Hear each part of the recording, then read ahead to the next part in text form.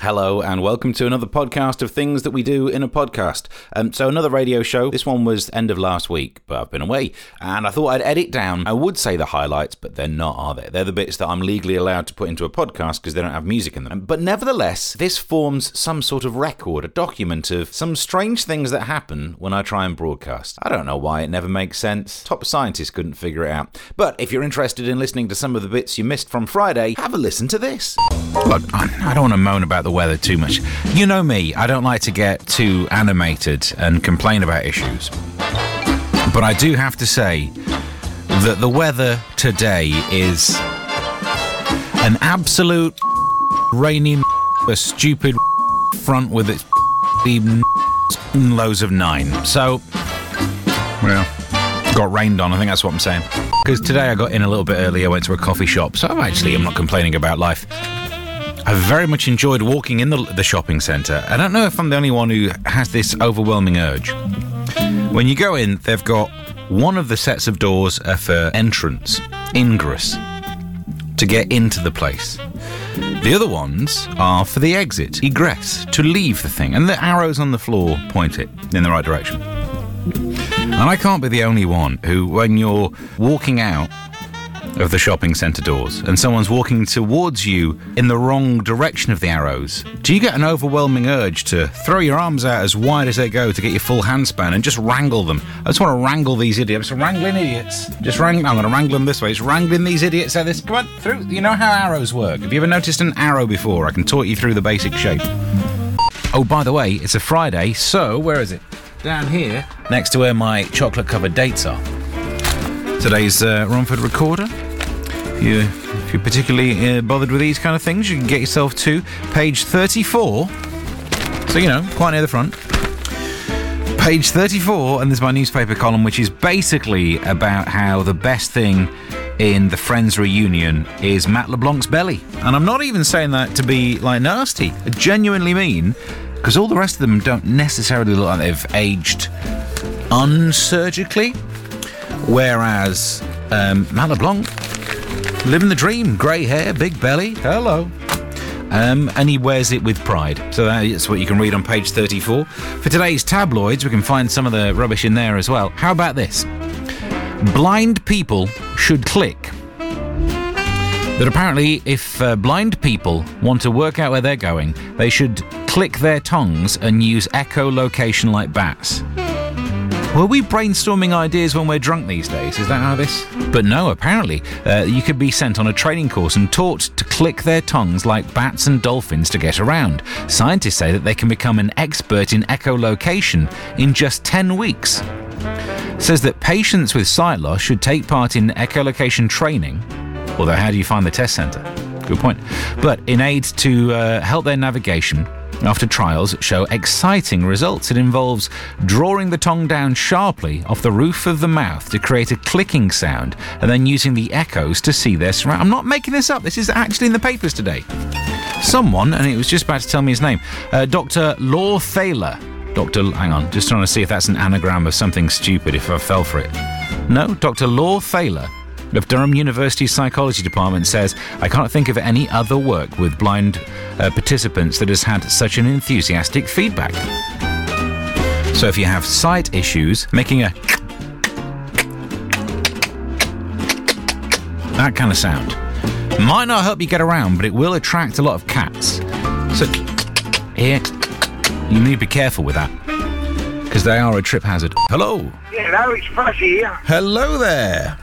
You know that scientist that invented that clicking sound for blind people? Yes, Dr. Law Thaler. It wasn't the same scientist that invented bus lanes in London, was it?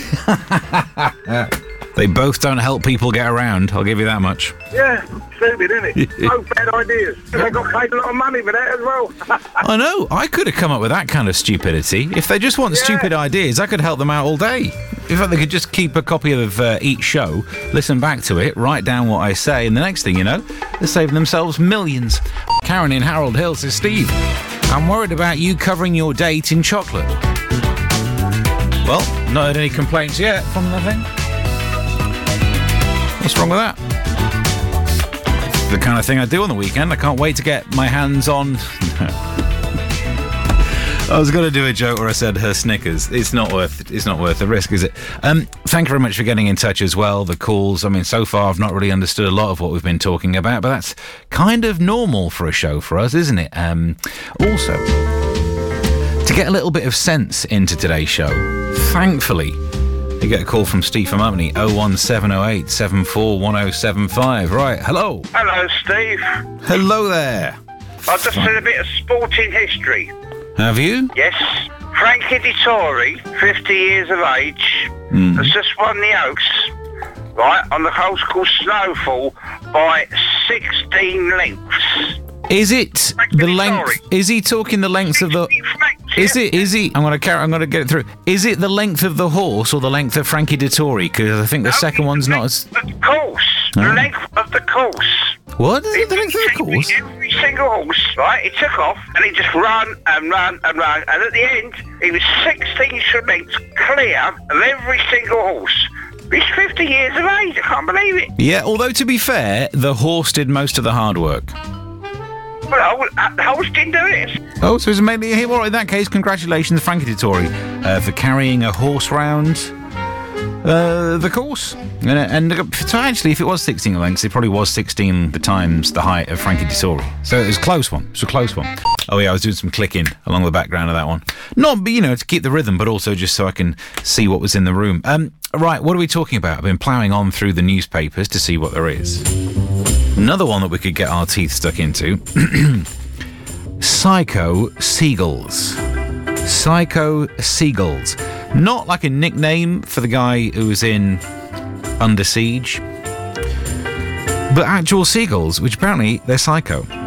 Psycho seagulls could attack police drones and world leaders such as US President Joe Biden at the G7 summit next week. I mean, I don't know why that's my problem, but Keith Perks, 59, who runs a pest control firm in St Austell, Cornwall. Oh, Cornwall. Okay. Said, right, if hang on, if the people on site haven't thought of this, then they haven't got a drone. Hang on. If they haven't thought of this, then they haven't done a very good job of duty of care. They reckon that because we've got the G7 happening. What's your biggest worry when it comes to the security and safety of foreign leaders? Seagulls. Now, I would say it'd be simple. All you need to do is make sure that Joe Biden doesn't carry a polystyrene tray of chips, because they love a bit of chips, don't they? If ever you're near the seaside, you get your chips out. Oh, this guy. But Madeline Gumas, an expert from the University of Exeter, said gulls react to perceived threats, and the reason they attack drones is because they see them as potential source of danger. So the seagulls could be flooring all of these security drones that's going to kick off. Look, it makes me want to ask the question, when's the last time you had beef with an animal? What was it? What was the animal that gives you some trouble? Maybe you were afraid of spiders and all of a sudden one big one tried to move in. Maybe you had some umbrage with a bird. Maybe, sometimes you go for a little walk in Gravesend, down by the water. They've got a lot of swans, and they are quite violent. Because they live in Gravesend. No, I'm kidding. But the last time you had beef with an animal? When animals attack. Coming soon to Channel 5 plus 1 star. So this is because someone in the news is saying you got to be careful having your G7 summit. The seagulls down in Cornwall are going to be seeing Joe Biden. They'll look at him and think, he don't look like he weighs a lot, I'd have him away. And they'll because they're big these days, the seagulls. So what happened? When was the last time you had beef with an animal? Dibdobs from Chadwell Heath gets in touch via email. I didn't quite have beef. Well, then you've emailed the wrong place. No, that's it. It explains. I didn't quite have beef. However, I woke up in bed on Wednesday morning with a pigeon sitting on my leg. Wow. That's gross. Because they're horrible. Oh, now I know we're near enough to London around here. I know when you get away from London, pigeons look like birds, but we are near enough to London that pigeons have got like one little bit of a leg left and another little... Yeah, they're just covered in... But well done for attracting a pigeon. That's what happens when you leave breadcrumbs all over your thighs. But anyway, thank you for that. Seagulls could attack Joe Biden. It's going to be a big problem. They wouldn't have gone for Trump. They wouldn't. They might have nested in that thing on his head. But when was the last time you had beef with an animal? An altercation with a non-humanoid species? 01708 741075 or the emails on air at time1075.net. Donna says, "Hi Steve. When we were allowed to visit family, I used to go and visit an auntie who had a dog that used to take an amorous attachment to my leg. Oh, it was embarrassing, but I must say, sometimes I felt complimented. Well done. Yeah, you're right. You should take the positive from it. As much as it might be awkward and embarrassing, and you didn't say what breed the dog was. If it was a Great Dane, what are you going to do? Just sit there and smile. But hello. Oh, Steve, it's Johnny Romford here. Hello there. Hello. Talking about birds attacking people. Mm-hmm. I had an account with starlings in Romford on a bench. I was sitting on a bench eating a sausage roll, pastry salt. And the starlings, about 6 or 7 starlings, were trying to take it out of my hand. They ganged up on you. This is exactly what Alfred Hitchcock was warning us of. What do you call a gang of starlings? I don't know. The collective noun for starling? Yeah, well, I don't know. A gang of starlings. Yeah, a gang. Look at you. I don't know. Collective noun for starlings. Right. I'm looking it up. Looking it up live on the internet. It's called a star of starlings. I'll tell you in a second. Here we are. Ready for words? It's a mermation. A mermation. A mermation. Okay. I've been mermationed. You were fully mermated. I wouldn't mind if it was a mermaid.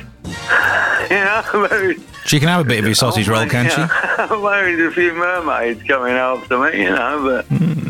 Well, darlings, it's unbelievable, really. Yeah, so be careful out there if you're having any sort of... Yeah. I'm trying to eat sausage rolls anymore. Not with a mermation hanging around. No, a mermaid's hanging around. Right, cheers for the call. I'm not needed sometimes, am I? Ted in Elm Park says, "Afternoon, Steve. I try and feed the crows every other day. Very misunderstood and maligned creatures." Yeah, the poor crow. Pity the crow. Their collective noun's a murder, isn't it? It's truth. In fact, Murder, She Wrote. Very different TV show if it's just her turning up to where there are crows. Ted says they especially like the rice they put underneath kebabs. The crows put rice underneath kebabs? Very intelligent beasts, the crow. I think we got to the end of that. Thank you for downloading and listening all the way through to the podcast. That if you did, you might have gone by now, in which case you can't hear me, so I think you're stupid and you smell of poo. There you go, that's got them sorted. And if you are still here, you don't smell of poo, it's just the wee. And thank you for listening to the podcast, I think was the main point within there. We'll try and churn out some more if we do some more radio shows. While this radio lark continues, we might keep knocking out the odd podcast. See me on Twitter, at Mr. Stephen Allen. It's the same username these days for Instagram, TikTok, and all the rest of the flipping ones you have to do. And till next time, bye.